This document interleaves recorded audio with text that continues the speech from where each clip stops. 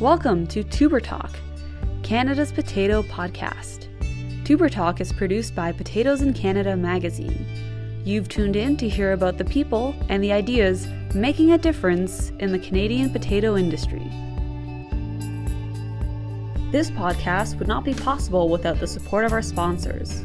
Special thanks to our podcast sponsors NutraAg, who are leaders in foliar and specialty crop nutrition solutions, and their technology platform, NutraAnalytics. NutraAnalytics combines standard tissue testing with proprietary algorithms and artificial intelligence to predict yield class within 85% accuracy. More than 100 Canadian potato growers trust NutraAnalytics to optimize their nutritional programs. To learn more, check out nutraag.com and mynutraanalytics.com.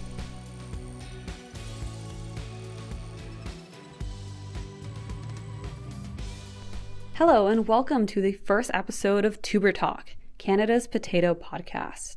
I'm your host, Stephanie Gordon, and I'm the editor of Potatoes in Canada magazine. For those of you who might be unfamiliar, we are an industry magazine for large-scale potato producers who grow potatoes for the processing and table markets. If you are a farmer or interested in the North American potato industry in any way, then this podcast is for you. We'll be joined bi-weekly by industry members to talk about the best production practices and the latest trends.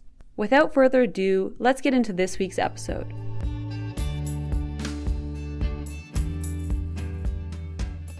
At the end of January, I headed to Brandon, Manitoba for the Manitoba Potato Production Days.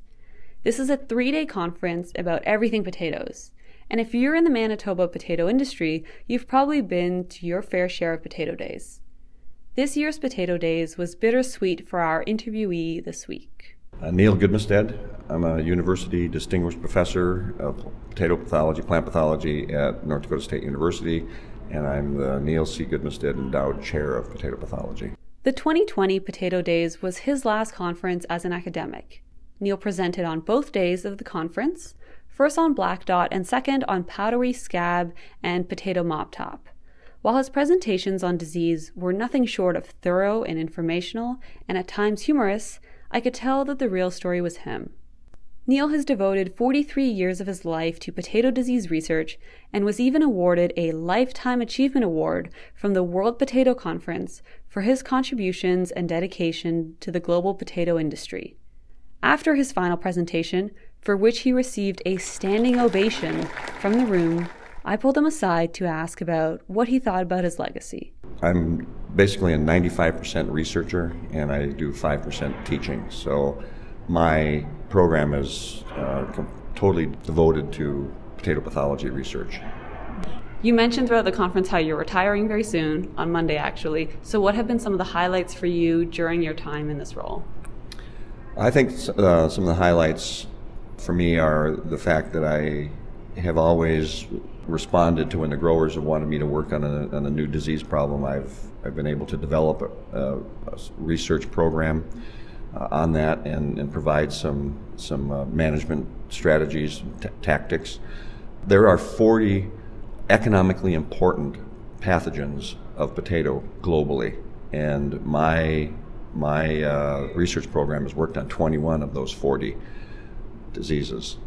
And if you look at any other potato pathologist anywhere in the world, the most that I've been able to find is another person who's worked on 8. Most potato pathologists work on 1 or 2 diseases, and we've worked on 21 and published papers and developed management strategies for 21 different pathogens. And do you have a favorite one that sticks out for you? Well, I always like the ones that are really important nationally, that can bring in a lot of federal money to my research program. So that would be zebra chip was one, and we made some. We were able to develop some management strategies for that disease, which almost killed potato production in some areas of the United States. And then potato mop top virus. The work that I talked about here is important for both Canada and the United States.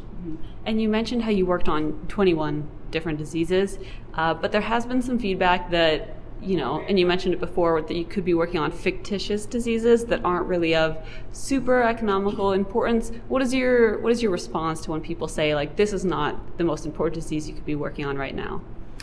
Well, I've never had people say that until I got here, and I purposely misconstrued those comments from my colleague, friend of mine here in Canada, so I could make a point that a lot of people don't think that Black Dot is, in this case, is very important economically, but it's been documented over and over. And again, I started working on Black Dot. It was the first disease that I initiated a research program on in 1977, and I'm still working on it today because it's a very tough disease to work on, a pathogen to work on, and until recently we haven't had any chemical options to help us with the soil phase. So I work on diseases when the industry tells me they're important to them and they want me to work on them. So I don't think that there are people who say that, I know, behind my back, but I don't believe it's a valid comment, because I wouldn't work on anything unless I was convinced it was economically important to the industry. And have you always been involved in the potato industry? I started my career in barley. I was a barley pathologist, but terribly boring. You know, there are only 2 or 3 really important diseases, and in potato there are 40.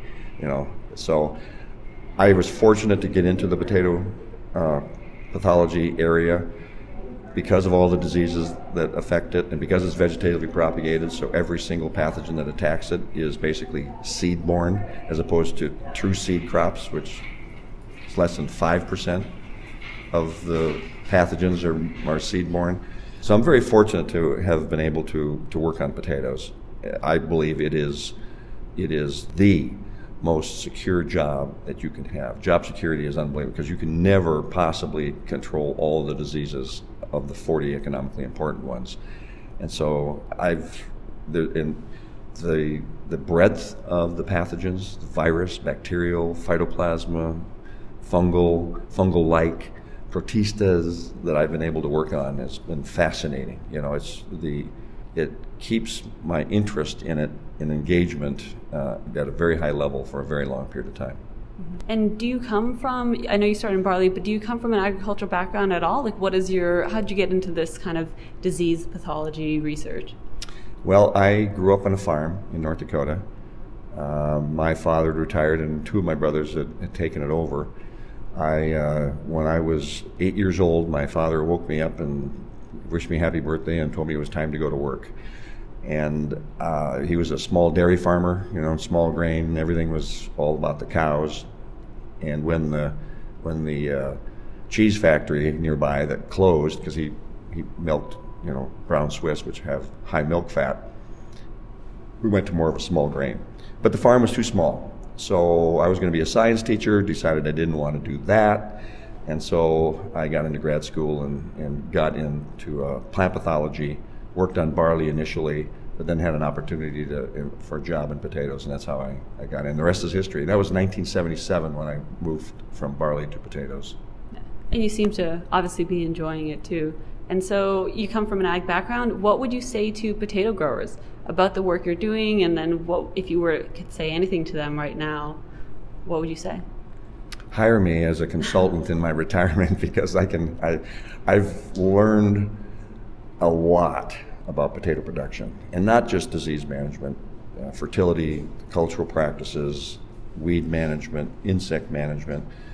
And while I'm here talking about a single disease, it's really a holistic approach you have to do culturally to be able to manage diseases effectively and economically. And I have a lot of that knowledge. So facetiously I say hire me, but I do have and have accumulated a lot of information in my brain, and a lot of it isn't in aren't papers that you can read and consult about. It's stuff that I have learned on the job by having 6 clients and traveling 15 states in every time zone, and having to manage diseases and the practices on a farm in order to make it more economically viable. So I have been able to take my professional career as a researcher and meld that with my professional career as a consultant to help growers be more profitable. And in fact, my consulting has driven my research, because there will be times when my clients have a disease problem. I don't have enough information about the biology or how this pathogen is really working, and so I'll initiate a research project, figure out why it's such a bad disease on their farm from a biological standpoint, and then develop management strategies. Mm-hmm. And so that's what's next for you, consulting? It's consulting, yeah. I have 6 clients. A lot of what I do is reviewing what people have done, in the wintertime, and then helping them plan for the next season. And then I make on-farm visits during the spring planting through the growing season and into harvest. And you mentioned how a lot of your research is based on what you hear from clients and from growers. So at this event, what have been some of the questions that growers have asked you? Well, I've been getting a lot of questions about the diseases that I haven't actually talked about here. For instance, verticillium wilt management. As you know, there's a countrywide effort for soil disease management that's being head up by my good friend Mario Tenuta at the University of Manitoba. Wonderful scientist and a great friend. And we're doing similar studies to that in the United States. And I think it's great because there's Canadian one is starting about a year after ours, but the sheer amount of information that's going to be generated from both of those projects in both countries, and they're currently working on how to share their information back and forth. We're taking similar but slightly different approaches to the national research in both countries. So I talked a lot about just in general soil disease management. And in your presentation, you talked about the importance of making sure that the information gets passed along. You talked about how you have to say whatever you want to say 3 times. Do you have any advice for extension staff or people who work in extension and they work with growers and they have to, pass along the information? Well, I like the approach that Zach, one of the pathologists here in Manitoba, is taking, which is to really take an on-farm approach to extension.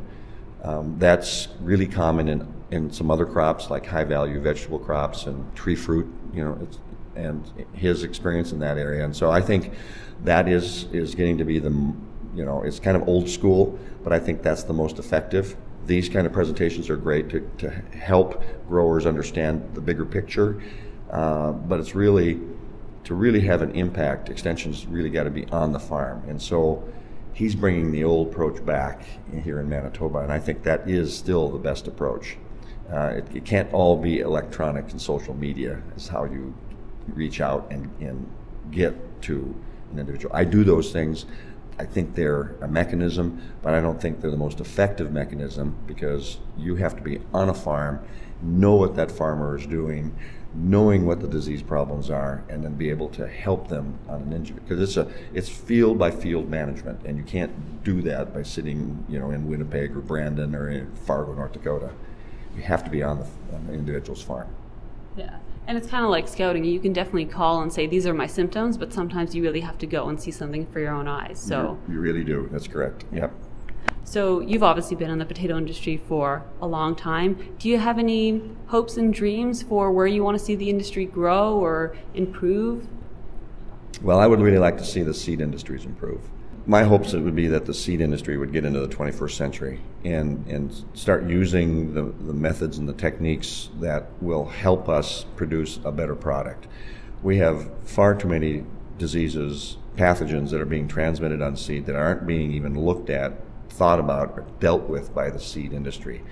And the only way that those changes are going to happen is when the commercial industry basically says enough is enough.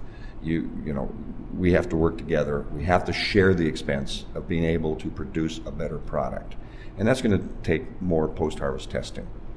I think both countries, my goal, my dream is that both countries, Canada and the United States, set up regional labs that are federally supported and supported by the industry. They share that cost, where we do post-harvest testings for some of these really devastating pathogens that are being transmitted through seed. Mm-hmm. So, final question. Let's make it a fun one.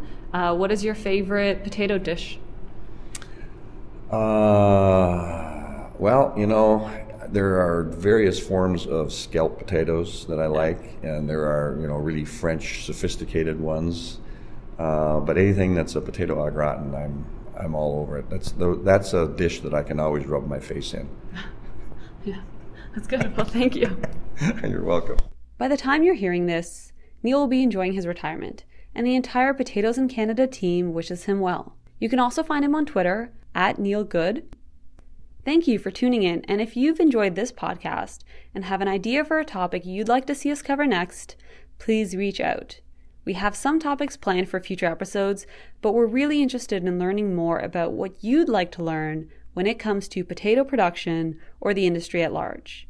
You can reach out to us by email, by going to potatoesincanada.com/contact, or find us on Twitter @PotatoesCanada. We also have a Facebook page. Just search Potatoes in Canada, but you'll see very quickly that I'm a bigger fan of Twitter. Regardless, you can reach out over email, Twitter, or Facebook with suggestions on who and what you'd like to see on the show. We will see you in 2 weeks for the next episode and appreciate you listening. We'd also like to thank our podcast sponsors, NutraAg and NutraAnalytics, for their support of the show. To learn more, check out NutraAg.com and MyNutraAnalytics.com. Thank you for listening to Tuber Talk, Canada's potato podcast. Catch up on all of our other episodes wherever you listen to podcasts or online at potatoesincanada.com/podcast.